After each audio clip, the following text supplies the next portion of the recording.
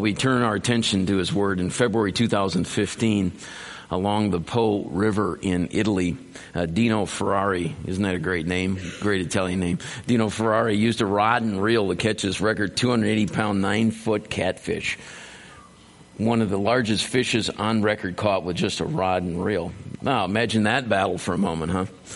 Now, if you've ever fished or been around those people who do fish, there's always the story about the one that got away, right? The one that got away. This one didn't get away. Dino got it. That thing is absolutely massive. But we've been learning over these last weeks that the book of Jonah is far more than one of the world's weirdest fishing tales, right? Because usually we associate Jonah and the fish, and that's about all we get out of it. But you remember where we left Jonah in chapter 1 last week? Where was he?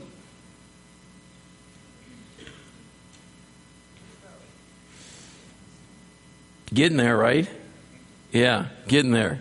Getting there. They had thrown him overboard, all that kind of stuff. He was told to get up and go to Nineveh, the capital of Assyria, and those wicked, nasty Assyrians that he hated with every part of his being. He didn't get up and go. He got up and went, the Bible says, in the opposite direction that God had asked him to go. So in order to get his attention and his focus back on God, he sent a storm that nearly swamped the ship that he was in. Just sit right back and you'll hear a tale of a fateful trip that started from this tropic point aboard this tiny ship. The mate was a mighty sailing man, skipper brave and sure. 5 passengers set sail that day for a 3-hour tour. Well, it was longer than a 3-hour tour. The weather started getting rough. The tiny ship was, if not for the courage of the fearless crew. Okay, we got that. All right. So here we find Jonah, all right?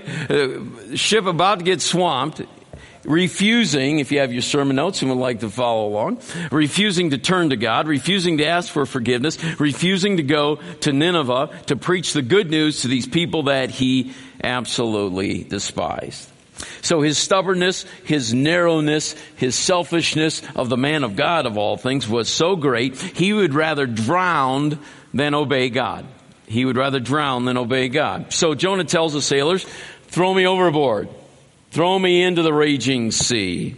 And this is where we left Jonah in chapter 1. So let's continue on our Jonah journey. We'll pick it up with the last verse of chapter 1. We didn't quite get there because I wanted to leave the fish out as long as possible. But at the end of chapter 1, we read, now the Lord had arranged for a great fish to swallow Jonah, and Jonah was inside the fish for 3 days and 3 nights. Now, tons of scholarly stuff have been written by lectured learners or learned lecturers attempting to prove that it is possible for a human being to live inside a fish for that amount of time. It's even historical that people have been swallowed and lived inside of a fish. While I appreciate the volumes written on this topic, I choose to simply trust. We just sang that, didn't we? Jesus, we trust you. Jesus, we trust you. I trust that this was all of God's doing, just as the Bible said. The Lord arranged for a great fish to swallow Jonah. Now, I think it's important that this is not just any random large fish that swallows Jonah. Catch that, because we're going to come back to this in chapter 4 when we get there. The Lord arranged for a great fish to swallow Jonah. God himself picked the fish. It was the right size fish at the right time so that he could live in the belly of this thing for 3 days and 3 nights. Some think it's a whale. Some think it's some kind of other fish. The wording in Hebrew is not clear. So, just as God had arranged this huge storm to get Jonah's attention and turn him back, now God arranges for a great fish to swallow him to save his life. And this is the story of Jonah. So I wonder, what's the big deal about believing this? What is the big deal? Now, some who are outside of the faith struggle with this story, and that's why many would consider it simply a spiritual allegory of sorts. A human being can't live inside the belly of a fish for 3 days and 3 nights. And I don't even go to that argument. I don't think it's necessary, because this is the same God who on the 3rd day raised his Son from the dead and declared him to be alive. Now, that is the resurrection of Jesus Christ, upon which I base everything that I believe about Christianity. The fact that Jesus went to the cross, he came out of that tomb after 3 days, 3 nights in the tomb, and showed himself to be alive. If I believe in the resurrection, believing the Jonah story is a piece of cake. Let's major on the majors. What's really at stake here, it is, who is Jesus, and did he do what he said he would do?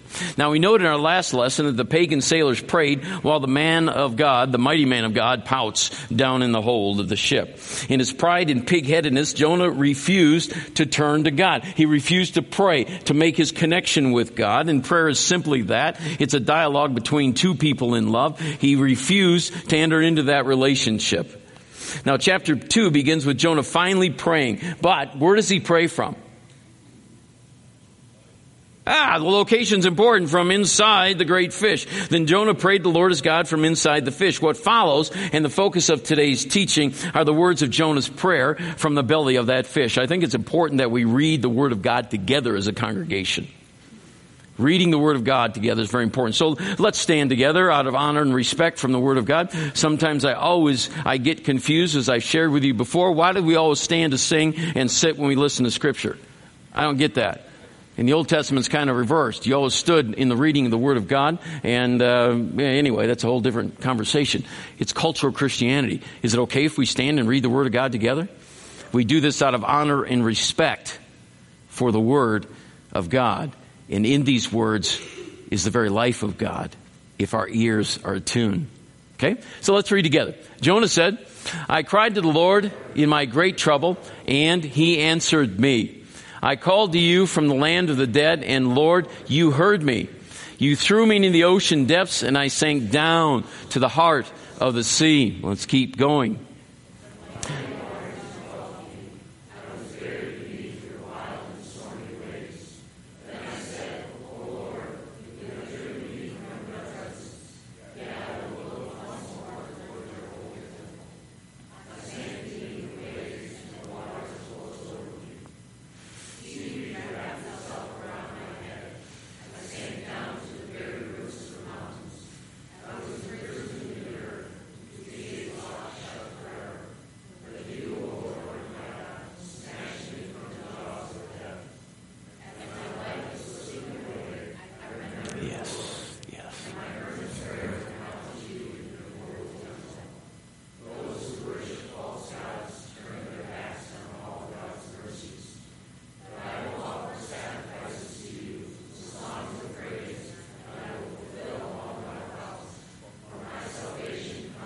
Yes.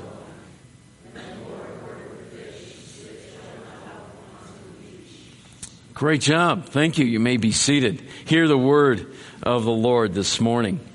So, what we want to do is focus on the prophet's prayer. I think it's very, very important, the context of this prayer. Now, it's said by military folk that there are no atheists in a foxhole. What does that mean?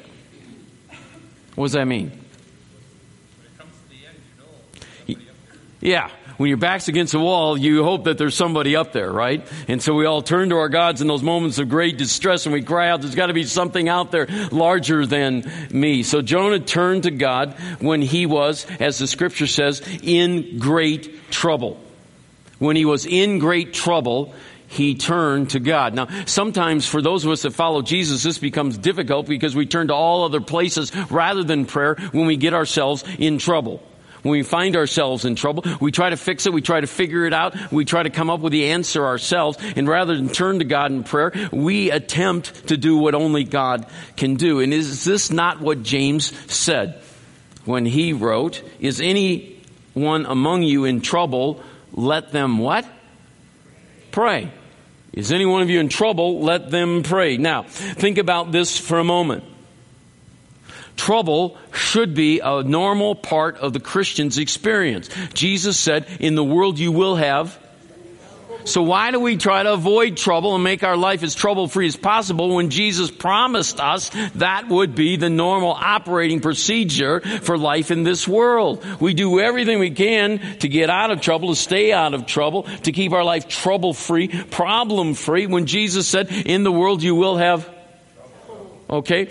My particular opinion, all God's children have trouble. All God's children got trouble, right? Anybody here trouble-free? We all got troubles, right? And the important thing is not what happens to us, because we're going to have troubles, but what happens in us in our response in those situations. And so Jonah gives us a tremendous example. In his great trouble, he prayed. In his great trouble, he prayed. I have to remind myself again and again and again. First thing I need to do is pray. Not when there's nothing else left, but the very first thing that I have to get in the habit of doing in my life is to turn to God in prayer, to give this thing to Him the moment that it hits. Now, it took Jonah a while to get here, didn't it? A long while to get here. Just like it takes you and me a long while to get there sometimes. But praying. God still hears the cry of a troubled heart. He is listening, I believe, in particular for the person with a broken heart, the troubled heart, the heavy heart, the weary heart. And His ears are attentive to their cry. He loves to hear our cries in trouble. He's listening to our cries for help. So the sailors had thrown Jonah overboard. Okay? Now, in your mind's eye, visualize this with me, because Jonah's kind of recounting his prayer from the belly of this great fish. What happened? What happened? So in verse 3, we can see Jonah on the surface. He's gasping, choking for air as he's buffeted by the wind and the waves. The waves are crashing all around him, right?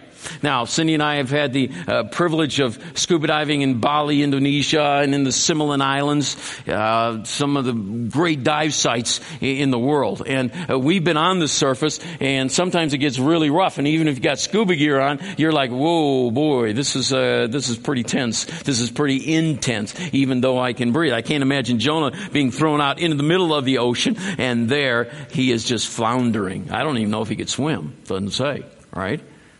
At any rate, he goes in. Whoop, whoop. The mighty waters engulfed me. I was buried beneath your wild and stormy waves. Next, in verse 5, he starts to sink. I sank beneath the waves. So he's up here struggling, paddling around, trying to stay alive, right? Now, how does that work with, they threw him in and the storm stopped? I'll get to that in a second. All right. So he starts to sink. I sank beneath the waves, and the waters closed over me, and then seaweed wrapped itself around my head. So he's sinking down, down, down into the ocean. Until finally in verse 6, he reaches the sea floor. I sank down to the very roots of the mountains. In other words, I'm going all the way down. All the way down. Finally, in verse 7, Jonah is drowning. His life is slipping away. He knows he is about to die. And as I consider ways that I don't want to die, high on my list, I don't want to be eaten by sharks and drown. Okay? That's right up there. Right up there. I don't like that idea at all. But this is where I believe the great fish came and swallowed Jonah. Right at the last moment. Just before his death. Right there at the brink. Right on God's time, in other words. Boom. It hits. But check out Jonah's downward spiral. I got a kick out of this as I've looked at these words. Chapter 1, verse 3. Jonah got up and went to the opposite direction to get away from the Lord. He went down to the port of Joppa, where he found a ship leaving for Tarshish. In other words, as far away as he could get. But all this time, Jonah was sound asleep down in the hold, so the captain went down after him. Then in verse 8 of our text, why is this awful storm, or chapter 1, came down on us, they demanded. And I sank down to the heart of the sea. I sank down to the very roots of the mountains. Jonah's going down. He is going down. Down, down, down. Started with the decision that I'm not going to do it God's way. From that point, he is going down, right? And sometimes we make decisions in which we get into the elevator of life and we hit LL. That's below the basement. That's the lower level, right? And we're going down, down, down. Maybe there's an area of our lives right now we're going down. We're going down. It's a relationship. It's our finances. It's a habit. It's whatever it is. But we're on the downward spiral. We're going down here. We're going down. And sometimes you have found, I know, and you would agree, that we just got to hit bottom before things will look up. Sometimes we have to go all the way down before we can see our way clear. And all too often, good-natured people are trying to interrupt God's downward spiral. And we rescue. And we try to do this. And we try to do that. We try to help people. And we're enabling them. And sometimes we got to just let people crash and burn. We just got to let them go. Because they're on this path. And this path is leading to something that's God-sized. But if we interrupt what God is doing in that moment, we're short-circuiting a plan that will eventually lead to their rescue. Think about that for a moment. Now, going down, this is the trajectory of some of our lives this morning. We're in free fall, but we forgot our parachute, and the ground's coming up really, really fast, and we're going down. We sense that. We sense that in this area, this spot in my life. What am I going to do? Well, in the belly of the great fish, Jonah finally gets it. The light bulb goes on. Boom. And the alarm goes off in his head. Aha! I get it. I get it. Woo! Okay.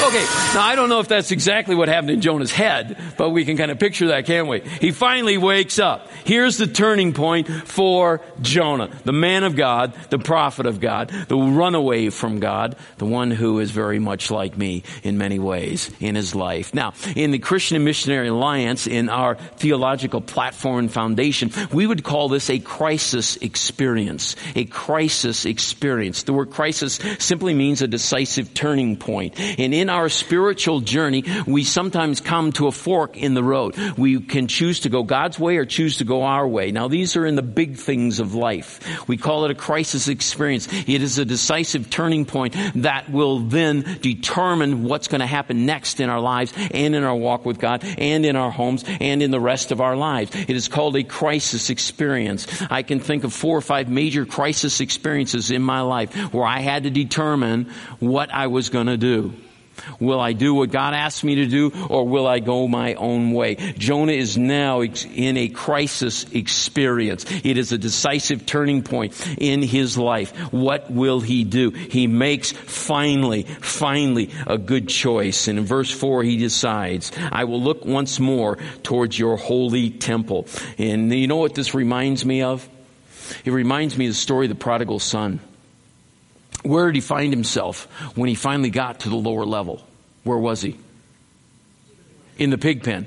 In the pig pen. And then in Luke 17, he came to his senses. It wasn't until he got to the pig pen that he came to his senses. That's exactly this moment in Jonah's life. He comes to his senses. He finally wakes up. Oh, I think I get it now. I think I get it now. And he says, I'm going to look toward your temple. That was a Hebrew phrase, an expression used at that time, meaning a person who is willing to turn back to God, to surrender their lives to Him. God, I quit. I quit trying to do this myself. I surrender to you, Lord. So once again, he turns from his own path, which had led him far away from God, and into the belly of this great fish. And now he's at the bottom of the ocean, and he's near death, and he says, God, I'm going to do it your way. Why are some of us so stubborn that that's what it takes before we finally do it God's way? Why is that in us? I know it's true of me at times. So what was it that brought Jonah to this point? Another translation says in verse 7, when I had lost all hope,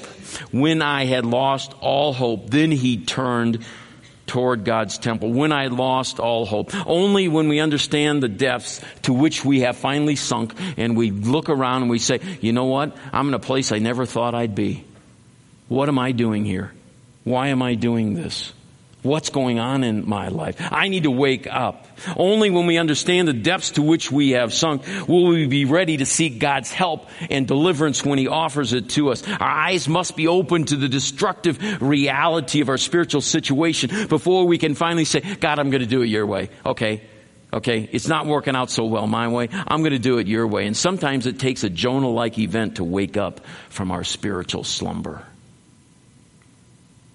Sometimes it takes this Jonah-like event to wake up from our spiritual slumber. Sometimes it's a very serious life-changing event that will challenge our spiritual direction so that once again we will seek the Lord. And that's all He wants, is for us to seek Him with all of our heart. That's all He wants. And maybe it's a near-death experience that forces us to reconsider the direction and the trajectory of our life. Maybe it is a death. Maybe it's a death of someone close. Maybe it's a death of a dream that you've had. I've always wanted to do this. I always wanted my life to be like this, my marriage to be like this, my home to be like this. Maybe it takes a death before life will come. The death of a dream, the death of a relationship, the death of a hope, the death of an expectation. Something's got to die before it will live. And like Jonah, sometimes we have to die before life will come. But here's some really good news. It's never, ever too late to turn back to God. Isn't that reassuring? It is never, ever too late to turn back to God. Now you know that. Jonah had at this point completely rejected God's call and plan on his life. He had rejected God to the point he'd rather die than obey God. God used a variety of ways to call Jonah back. Jonah, turn your life around. Come on back. And for each of us, God is constantly putting reminders in our life. Come on back. He's constantly inviting us back to His presence, back to that love relationship. It was not too late for Jonah to return, and it's not too late for any of us to return. Because I know in the back of our minds, we're thinking something quite differently. It's not a matter of how rebellious that we become, or how far we've wandered away. That's not the point. And the enemy's constantly driving that into us. You're no good, you're a failure, never be, all that garbage that he's constantly throwing on us. It's too late, you can't come back. That's not true. This is about how much God loves us. This is about how much God doesn't want us to wander away on our own path, knowing the pain and suffering that will come if we don't follow His ways, which are right and filled with hope and peace. Now, I'm not saying when we choose God's way, everything is going to be fantastic. In fact, there may be unchanged circumstances. Not a single thing will change outwardly in our lives, but it's all a matter of what happens in our heart. When Jonah prayed that, he was still in the belly of the fish, and then he gets vomited out. How fun is that, right? Right? Now, God could have delivered him, but there's consequences to our actions always. But something changed in Jonah's heart that would change everything about his life. And he said, God, I surrender. I'm going to do it your way. Jonah recognized it wasn't too late. Even when his life was passing before his eyes, even when he was about to die, he knew there was still a way out, and he turned to the Lord. God heard Jonah from the fish's belly. Awesome. He can hear you and me from anywhere at any time, and He's waiting for us. I wonder, what are we waiting for? What are we waiting for? And as the Holy Spirit moves among us, He'll put His finger right on that spot in which we've been just slightly rebellious, attempting to do it our way. In that relationship, in that circumstance at work, in our marriage, in our parenting, in our own spiritual journey with God, we constantly try to take back control. And God's saying, right here, trust me in this. Trust me in this. Surrender this. Surrender this. Watch what I can do. I've been faithful in the past. I'm going to take care of this too. And there's some here this morning, you're in deep water. And you know this thing's going down. It's going down if we continue this way. It can't happen anymore. And so I'm saying God is waiting for us to turn back to Him. It's never too late to turn back to God. Turn again to Him. He's waiting there, not with arms crossed and a scowl on His face, ready to discipline you. He's waiting with arms wide open. Those nail-pierced hands waiting to embrace us again with the love that's found only in Jesus, with the forgiveness that says, I surrender, Lord. I want to do it your way. Here's my life, Lord. Take it. This situation, take it. I want it to be yours, Lord. I want it done your way, Lord. And watch what He can do with it. Watch what He will do with it. Can we trust Him? He's listening to the troubled heart right now. Calling out to Him. Help. I'm drowning here. I'm drowning here. Help me, Lord. I'm confused. I don't know what's going on. But I choose to trust You. Will you do that? Let's take just a moment before the Lord in silence and rethink where we are with Jesus right in this moment. In what area He's speaking specifically to us about right now. And He's speaking words of love. And it'll always sound something like this. He'll say your name first. And then He'll tell you something about Himself. And He's not going to tell you what to do and how to fix it. He's going to tell you about who He is and how much He loves you. Listen for His voice now and what He's saying to you.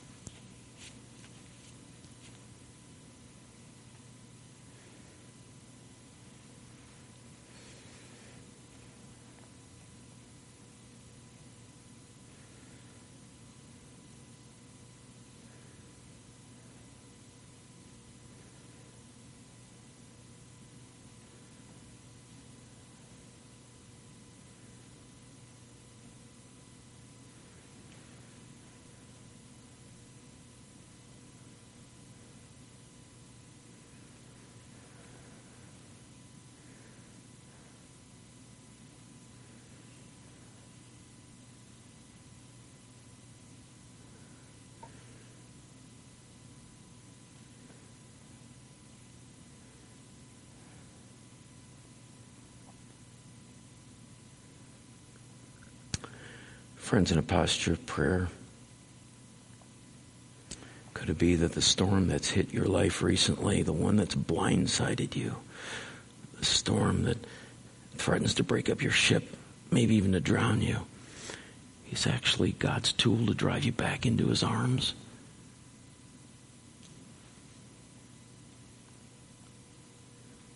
Jonah got it.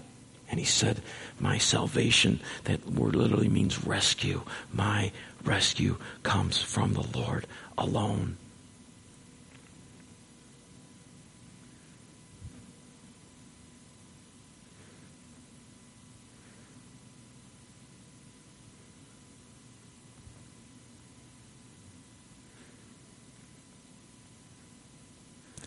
Time to come home.